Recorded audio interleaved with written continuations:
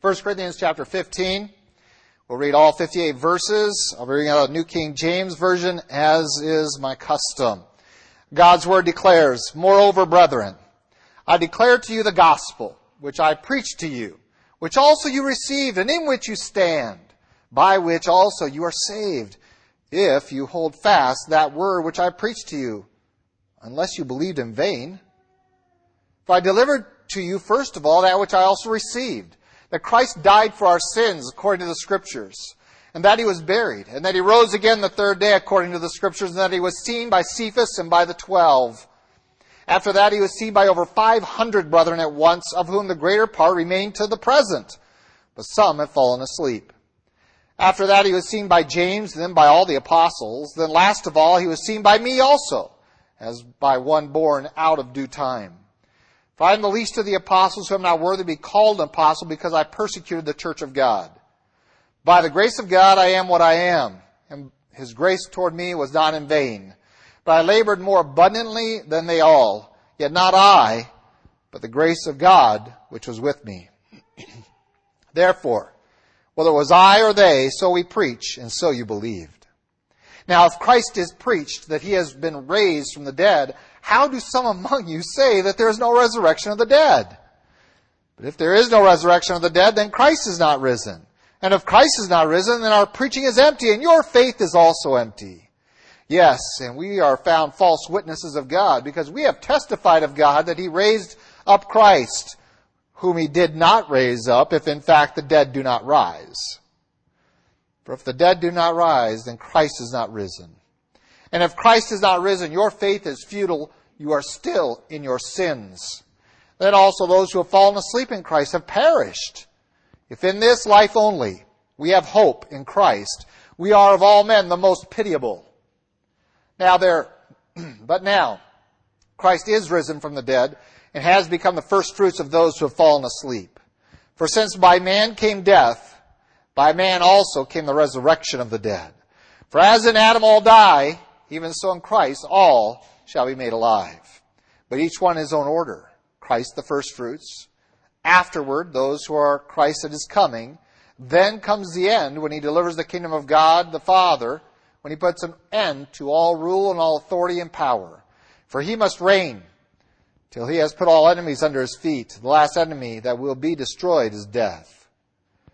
For, quote, he has put all things under his feet, unquote. But when he says all things are put under him, it is evident that he who put all things under him is accepted. Now when all things are made subject to him, then the Son himself will also be subject to him, who put all things under him, that God may be all in all. Otherwise, what will they do who are baptized for the dead if the dead do not rise at all? Why then are they baptized for the dead? And why do we stand in jeopardy every hour?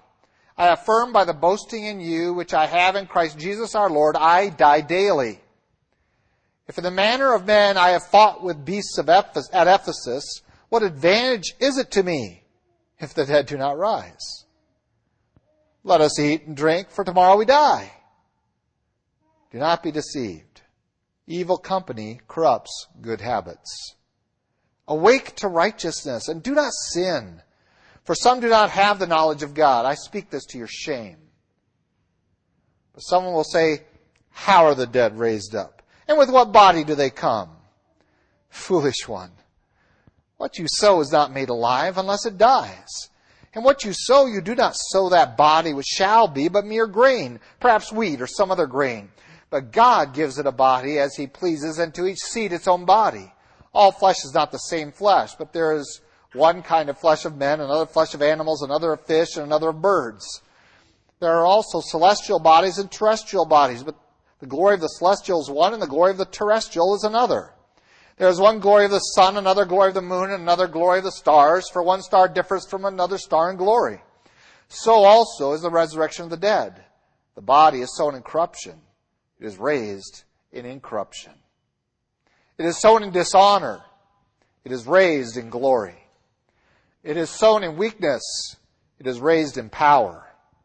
It is sown in natural body. It is raised a spiritual body. There is a natural body and there is a spiritual body. And so it is written, The first man, Adam, became a living being. The last Adam became a life-giving spirit. However, the spiritual is not first, but the natural, and afterward the spiritual. The first man was of the earth, made of dust. The second man is the Lord from heaven. As was the man of dust, so also are those who are made of dust. And as is the heavenly man, so also are those who are heavenly. And as we have borne the image of the man of dust, so we shall also bear the image of the heavenly man. Now, this I say, brethren, that flesh and blood cannot inherit the kingdom of God, nor does corruption inherit incorruption. Behold, I tell you a mystery. We shall not all sleep, but we shall all be changed in a moment, in the twinkling of an eye, at the last trumpet, for the trumpet will sound, and the dead will be raised incorruptible, and we shall be changed. For this corruptible must put on incorruption, and this mortal must put on immortality. So when this corruptible has put on incorruption, and this mortal has put on immortality, then shall be brought to pass the saying that is written, Death is swallowed up in victory. O death, where is your sting? O Hades, where is your victory? The sting of death is sin, and the strength of sin is the law. But thanks be to God, who gives us the victory through our Lord Jesus Christ. Therefore, my beloved brethren, be steadfast, immovable, always abounding in the work of the Lord, knowing that your labor is not in vain in the Lord. Well, 1 Corinthians chapter 15, powerful passage of Scripture that is going to direct our attention to a single fundamental principle, and that is about the resurrection. But within that fundamental principle comes a lot of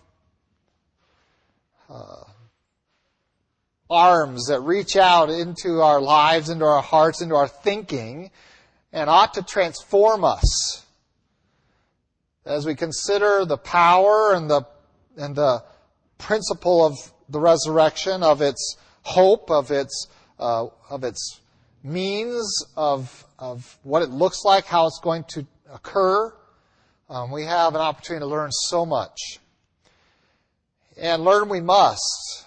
And one of the warnings that we have from the very beginning, and the reason I want to read the whole chapter is because at the very end of this chapter, we have the same warning.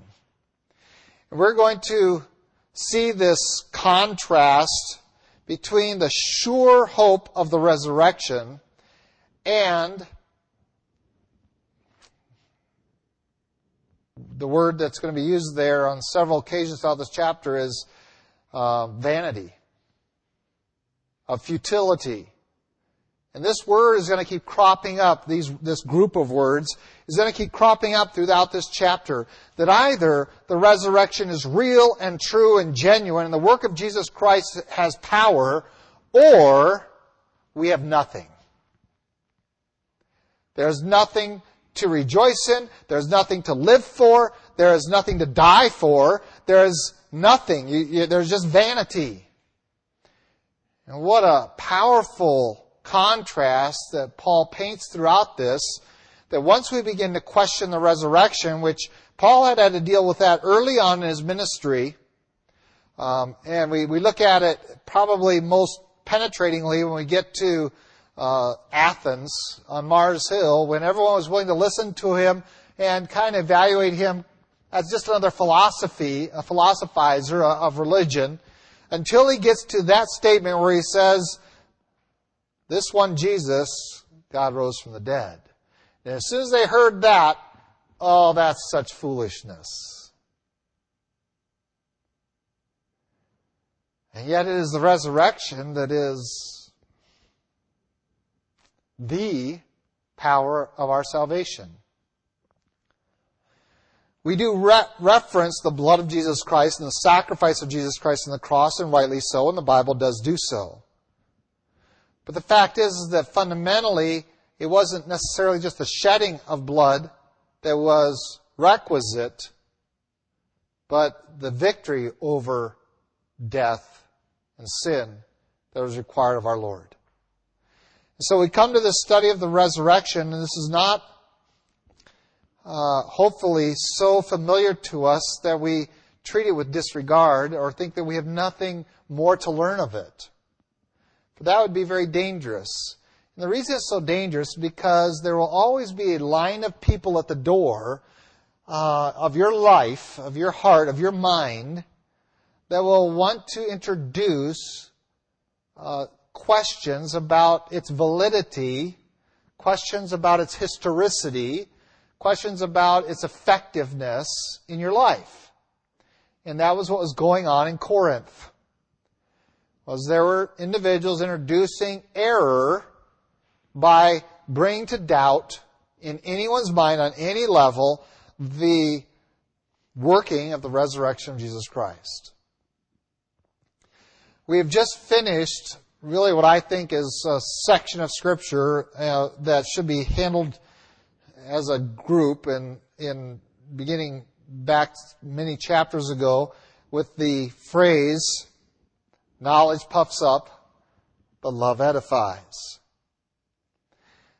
Right after that verse, he also talks about what true knowledge is like. That when you have mature knowledge of something, that there's going to be a foundation laid there that no one can move.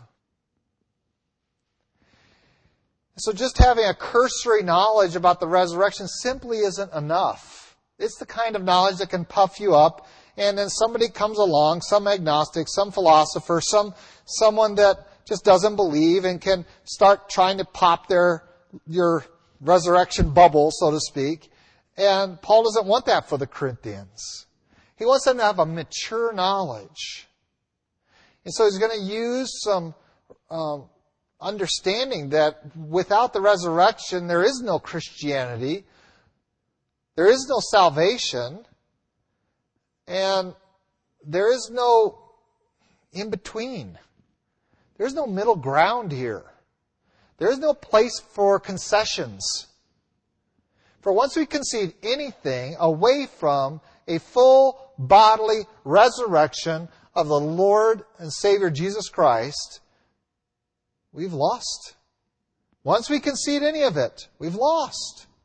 We've lost it all.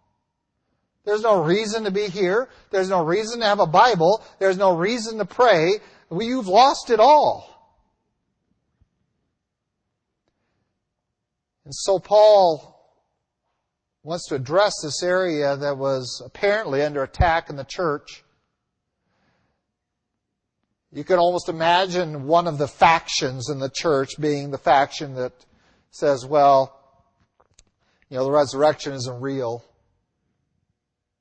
And you can almost see them trying to do the verbal gymnastics of allowing for Christ to be resurrected. But if you die without Christ, and some had because of the improper way that they were conducting their Lord's table, that you have no hope.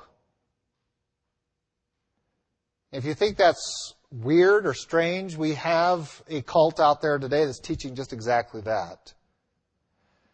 That if you aren't surviving till Christ comes, that you just cease to exist. That's the Jehovah's Witnesses.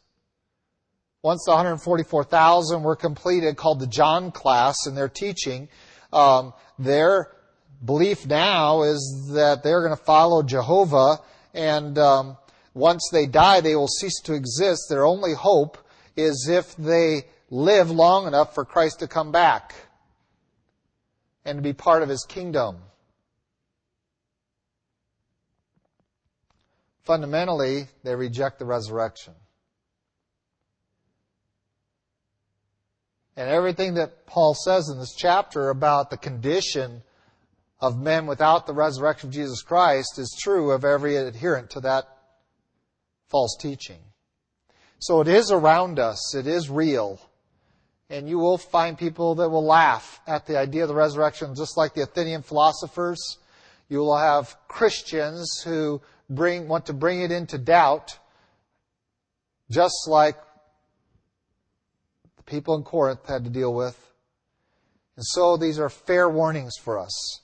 And we'll see this idea. Either there is a true resurrection of Christ and of all who have placed their faith in Him, or our faith, our entire belief system is absolutely worthless. And it boils down to that if there's any one cardinal doctrine that we would pull out and say, without that truth, we have no hope, it is the doctrine of the resurrection of Jesus Christ. Who He is and what He has done on the cross is vital. But it is through the resurrection that has been efficacious for us. It has been put to bear upon us. It has given us hope. A sure hope, not wishful thinking. And that's how our world uses the word hope. But the Bible does not. It is a sureness, a sure anticipation of something. And so we are going to see hope presented against vanity. Let's look in the historical principle, the historical facts of the resurrection that we're going to see in weeks to come.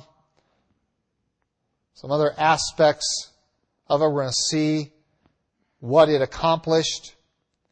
And after each point, he is going to again go back and say, now, what happens if it's not true? What happens if the resurrection isn't true? Then this point I just discussed with you isn't true. So let's look at it. Beginning in verse 1 of 1 Corinthians 15, it says, Moreover, brethren, I declare to you the gospel, which I preached to you, which also you received, and in which you stand, by which you were saved. So we have a series of statements to describe the gospel. That Paul, from the very beginning, preached this, and so anyone that wants to come along and reinvent Christianity without it hasn't figured out that at its source, at its root, at its beginning, the consistent message was Christ has raised again. That one that you, by wicked hands, have crucified, God has raised again.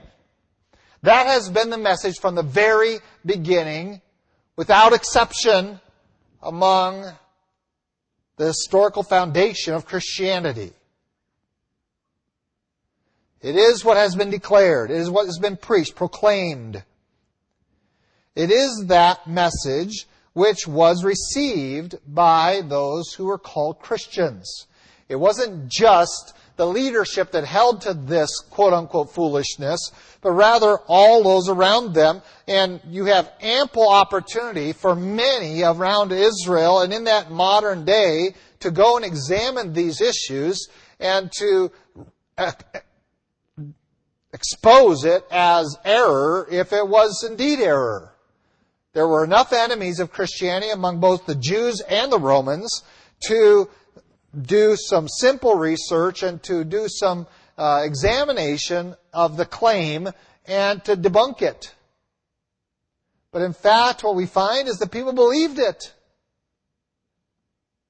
As it was proclaimed, they believed it not because they were gullible and not because they were superstitious. They believed it because it wasn't denial. It was undeniable. You couldn't produce evidence to the contrary.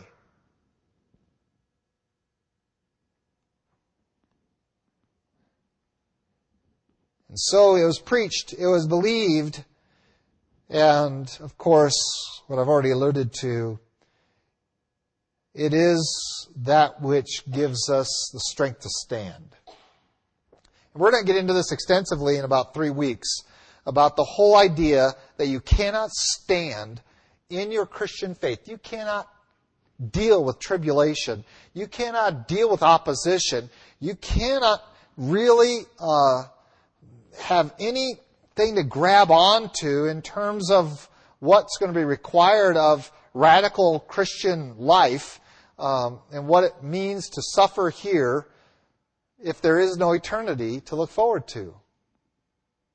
We'll look at that in several weeks. But the foundation of our stand, not only of our initiation in Christianity is the resurrection, but our sustaining Christianity is the resurrection. And ultimately, verse 6, by which also you are saved. And that is our completion. But that is the full salvation is all derived from this doctrine, the gospel of Jesus Christ, that is founded on the power of the resurrection. In Philippians, and we're going to reference this passage quite frequently. I'm not afraid of that. I mean, it's just going to happen. In Philippians chapter 3, and we will be there often over the course of this, we find Paul making a very great declaration that again is pressed into the idea of the resurrection. I'm trying to think how far back I want to start. Let's start at verse 1. Finally, my brethren, rejoice in the Lord. For me to write the same things to you is not tedious, but for you it is safe. And going back to the study of the resurrection is of absolute necessity for our church, to strengthen us and to give us safety. And we should not see this as just a tedious exercise of something we already know. As soon as you take that attitude, you're walking out into dangerous territory. Paul sees that for the Philippians as beware of dogs, beware of evil workers, beware of the mutilation, for we are the circumcision, worship God in the Spirit, rejoice in Christ Jesus, and have no confidence in the flesh. And this is going to come out extensively in the whole idea of our stand and what we suffer for Christ. But let's continue reading. Verse 4, though I might have confidence in the flesh, if anyone else thinks he may have confidence in the flesh, I more so, circumcised the 8th day of the stock of Israel, of the tribe of Benjamin, a Hebrew of the Hebrews, concerning the law of Pharisee, concerning zeal, persecuting the church, concerning righteousness, which is in the law, blameless. But what things were gained to me, these I have counted loss for Christ. Yet indeed I also count all things loss, for the excellence of the knowledge of Christ Jesus my Lord, for whom I have suffered the loss of all things, and count them as rubbish, that I may gain Christ, and be found in Him, not having my own righteousness which is from the law, but that which is through faith in Christ, the righteousness from God by faith, that I may know Him, and the power of His resurrection, and the fellowship of His sufferings, be conformed to His death, if by any means I may attain to the resurrection from the dead. How can we stand, and what does our salvation really mean? Well, it means that that resurrection of our Lord is ours. We symbolize that in baptism. We're going to be talking about baptism in the course of this chapter, that we who died with Christ are going to be raised to newness of life. That's not just in this life alone, but it is in the one to come, that we will participate in this resurrection, this spiritual body that is awaiting us, and we are going to marvel and hopefully enjoy so much the discovery and rediscovery of what it will be like to put off this mortal and to put on immortality. These are the wonderful promises of God that can only be ours if the resurrection is real. So Paul seeks to drive himself that he may know Christ, know the power of His resurrection, then he can share in the sufferings, be conformed to the death, even as Paul's going to say in Corinthians, I'm going to die daily, because there awaits a resurrection. That my objectives aren't ever going to be fully met in this world. And so we anticipate a resurrection, not wishful and not just in a dream world, but with truth and reality fully engaged. We strive. And our salvation will be accomplished, will be fulfilled in that day.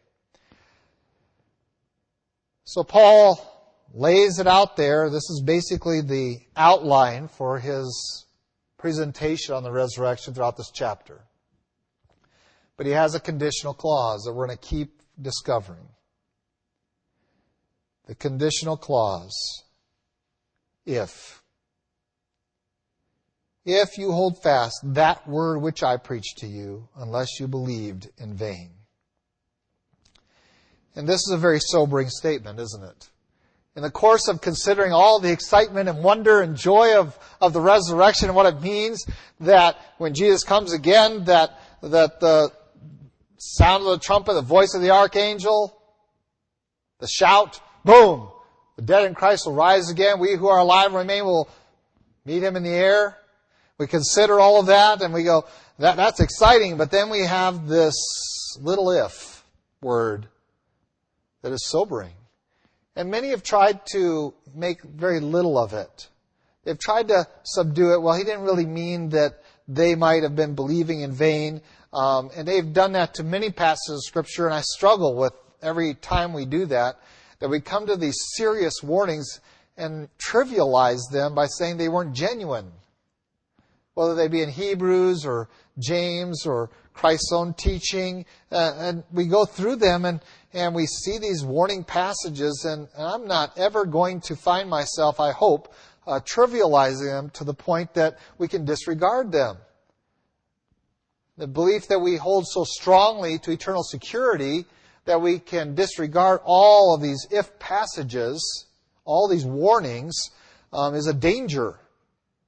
And so Paul says you could make some profession of faith, you can make some statement of belief in Christianity in general, but if you deny certain fundamental truths of it, such a belief is worthless. Really? Yes. You can be claiming to be an adherent to Christianity on whatever basis, because you were born that way, because you were born in this country, because your parents were, or because you like some aspects of it. But when it comes down to the actual truths, you're not really so gung-ho on some of them. This is one truth, that if you're not fully committed to it, you do not have a genuine faith that can save. You might say, well, Pastor, I believe it today, I think. And this is exactly what the Corinthians would have said. I believe it today, I think. Oh, we need to be affirmed in it. We need to be rooted in it. And Paul says, listen, your belief it's in vain if you're not going to hold fast to this. If you're not going to cling to this as your hope, as your deliverance, you have nothing. Believing as much as you want is not going to save you. If in that belief system there's no room for the truth of God's Word, the truth of the resurrection of Jesus Christ. If Christ in your system of thinking and belief is just another man who taught moral truths and died a horrible death as an innocent victim, and that's where your story of Jesus ends. Just another man who started another religion, and he just on the shelf alongside of men like some of the Buddhas and Confucius who've come and gone. And that's all you really want to consider about Christianity, then I would contend that what you believe about Jesus' historicity is vanity. It's worthless. It is not sufficient to save. The Bible says even the demons know this. They believe Jesus is, they believe more than that. It does them no good. And so the warning stands that we need to have an enduring aspect of belief. This is not irrational. If that were so, there would be no reason for the next few verses. But based upon the evidence there, and the work of God in my life, and my acceptance of His Word as absolute truth, I am willing to conform my life to this truth. The Son of God came to this earth, lived a perfect life, and indeed did die a horrible death but that He rose again the third day, conquering sin and death. And upon this we stand. Upon this we are saved. Upon this truth we live. And by it we will endure anything. So let's look at the historical argument. First we find Paul's preaching. He's going to talk about, this is what I declared to you. This is the gospel I preached to you. And here it is in a fine nutshell. Paul in verse 3 says, I delivered to you first of all that which I also received. That he received this message. He delivered it to them. He did not pervert it. He did not change it. He did not add to it nor subtract from it. This is what he gave them, is what he received. He heard it from the apostles. He interviewed them. He heard their preaching, by the way. Yeah, he heard their preaching. He was out there hunting them down, but he was listening very intently because he was listening for some reason for cause to persecute them.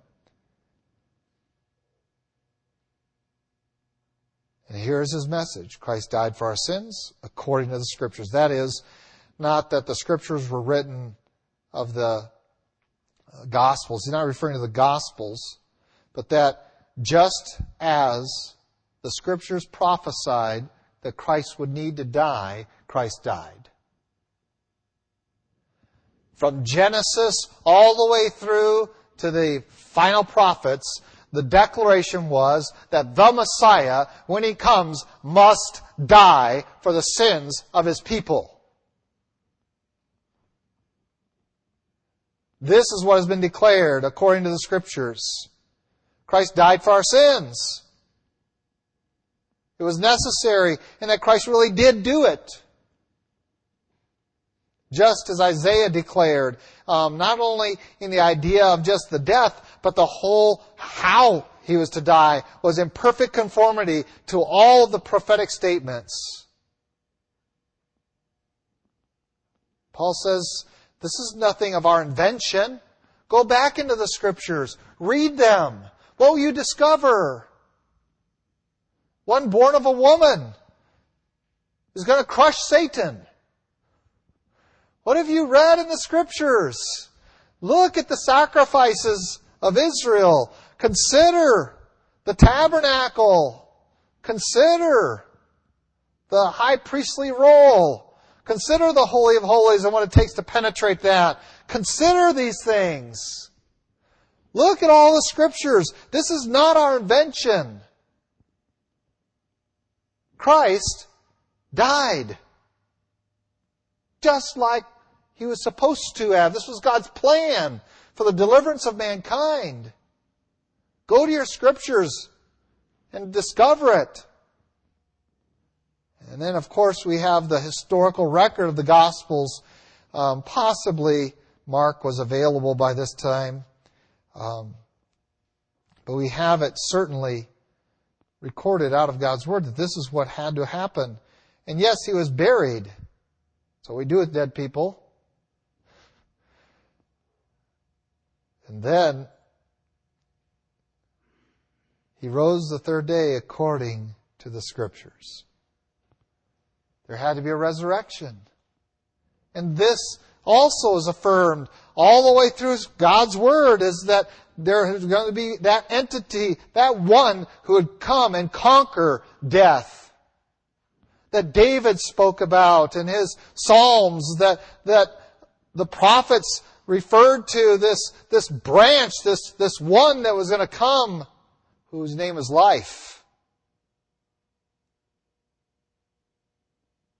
That will put His enemies under His feet. As Paul himself is going to quote later on this chapter. And that last enemy being death itself. And so, this was nothing that the men listed here in the balance of this passage invented, that they came up with, that they just kind of sat together as a bunch of fishermen and taxman and whatever else they did for a living, and just kind of sat there and put their heads together and came up with this idea of a The resurrection. It was not Paul's idea. It was there all along. This is God's plan. This is God's story. And Christ is the fulfillment of it. Jesus was the one. He has come. He has done as He has foretold He must do. It has been clearly evidenced. It has been witnessed to. We stand now on the better side of history, for now we get to look back at a historical event where Israel was looking forward to an historical or to a future occurrence. We stand now and look back with it already historically evidenced. And many have gone out trying to prove that it never happened and it failed. Many of them today are believers in the one they denied. The recognition that there is more evidence for the resurrection of Jesus Christ than for most of what you learn in world history class.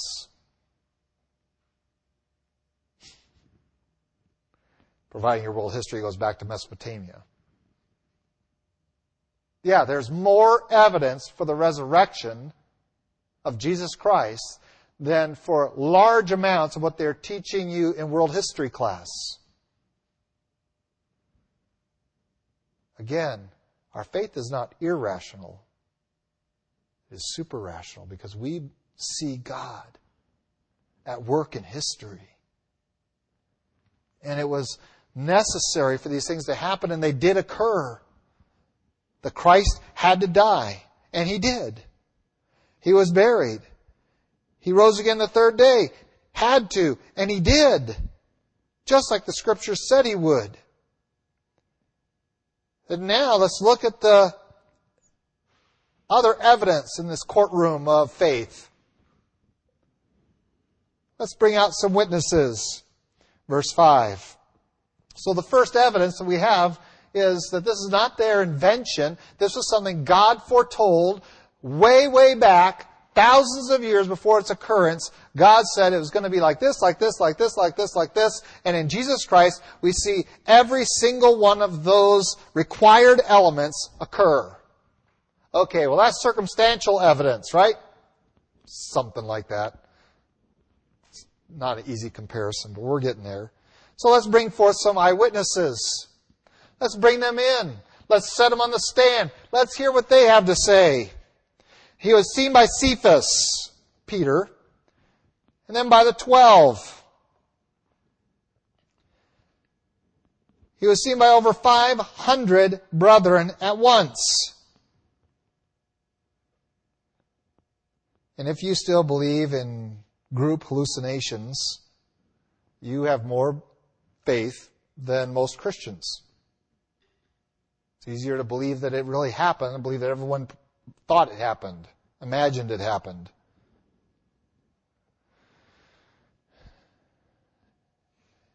When Paul wrote the book 1 Corinthians,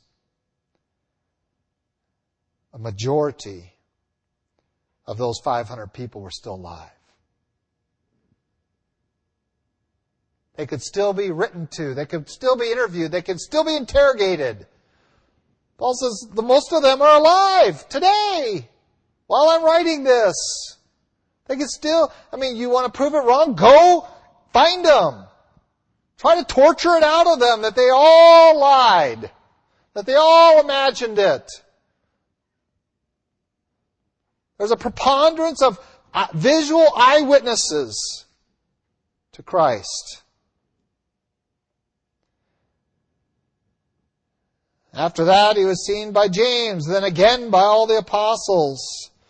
And so we have this record of the resurrected Lord's interaction with His followers.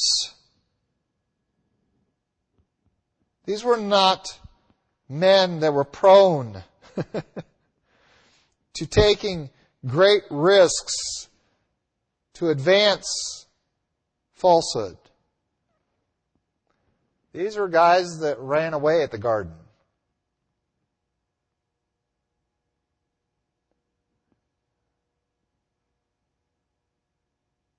These were men who went off to go fishing, who simply hung their heads down and went back to their old life. Something, no, take that back. Someone changed them. And this group of cowardly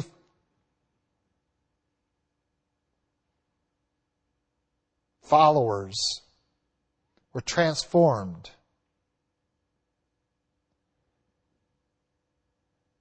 into the bravest, boldest bunch of people that could not be silenced, even in pain of death.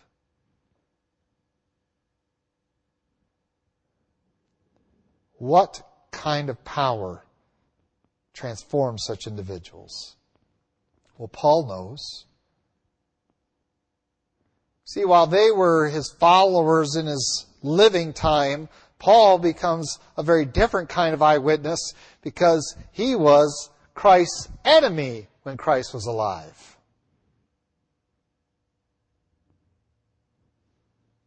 He was among those number. He was at least a follower or a student under one of those men that engaged Christ, not as a benefit, but as a benefactor, but as an opponent.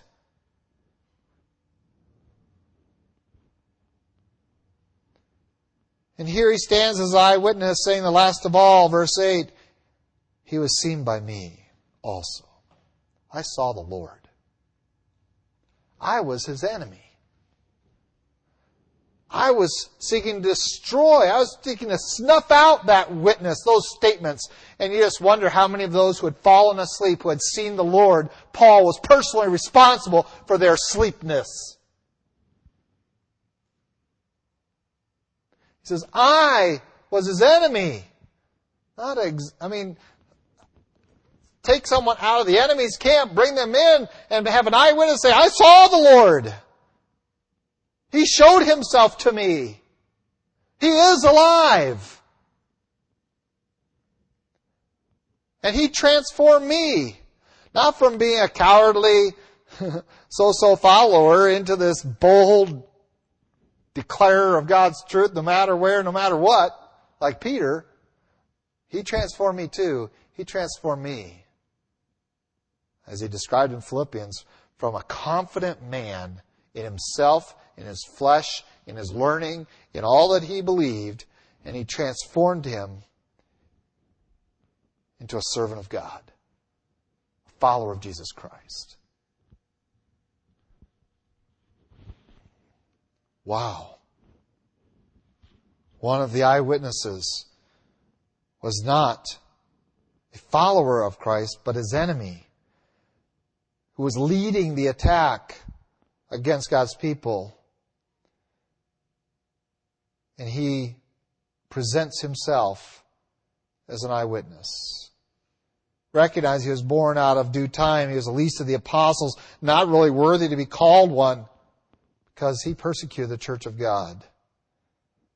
But by God's grace, he was saved. That he could now be an eyewitness to the resurrection. He could now be counted among that number. And it says, his grace toward me was not in vain. And there's that word again. Listen, Corinthians, I need to ask you, have you believed in vain? Because now you're questioning the rudimentary truth of the power of the gospel, which is the resurrection. Is your faith in vain? Let me tell you something about my faith. My faith is not in vain. The grace of God that is extended to me will not be made worthless. I will never be found. No matter what men try to bring against me, I will never be found to deny or even question the resurrection of my Lord. I'll be impervious to that because of the unmerited favor. I didn't deserve Jesus showing himself to me. I didn't deserve that at all. I was hunting down Christians. And I am not going to waste or make waste of that kind of grace that God put toward me. In fact, I have a greater debt to pay. And so he says, I labored more abundantly than they all, yet not I, but the grace of God which was with me. Because I was so deeply engaged as the enemy, Paul recognized he had a greater debt to pay. He says, by God's grace, I'm going to work, and I'm going to work, and I'm going to work. And we look into these verses and we see a motive for Paul that God had brought into his life. What is it that gets him up off of the garbage heap that he was thrown in as though he was a dead corpse, not even worthy of burying, and gets up and brushes himself off and goes on? What motivates someone to do that? What is it that drives him tirelessly to go on? Even when warned by other prophets saying, don't you go down there, you're going to be arrested, you're going to be bound in chains. And he goes on. I must. Well, he tells us in Philippians what drives him. I want to know Christ, the power of His resurrection. I want to suffer with Him so that I can attain to the resurrection of the dead. He had a goal in his life. And he saw God's grace and the power of the resurrection transform him. And he says, how can I do anything but absorb myself with repaying, at least on, I can't, but at least at some level, this great debt I owe. I must give everything I am, all that I have, to this endeavor, to the gospel. Because He has taken me, the greatest of sinners, and made me His child. And has offered me to participate in the resurrection of the dead. Wow.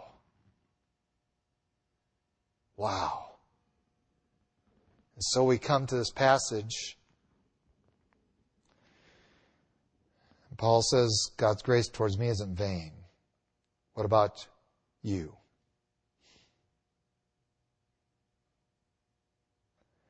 It's been preached to you, whether by me or Apollos or Peter or Jesus, whoever you want to claim. Remember back in the first few chapters, whoever you want to claim, we all preach the same message.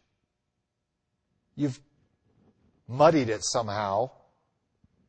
You've perverted it, but the same message is there, and you did believe it in Jesus Christ, Him resurrected. Was it worthless? Are you not standing in it? Hold fast to that truth which you first received. For it is the power of God in your life.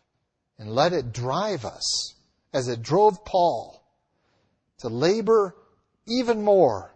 And I'm not going to compare myself to others, because my sin can't be compared to theirs. The grace that I've received, I'm not going to compare to others. But rather, I'm going to labor the more abundantly, because I know what my sin is. I know how much God's grace has transformed my life. I know what it could be but for His mercy. And I will serve Him all my days. Oh, that would be our testimony. That would be our motive. That would be a drive that'll move us in our Christian life to depths of service that confounds our friends, our family, our enemies. Throw what you will at me, and I will rejoice in tribulation.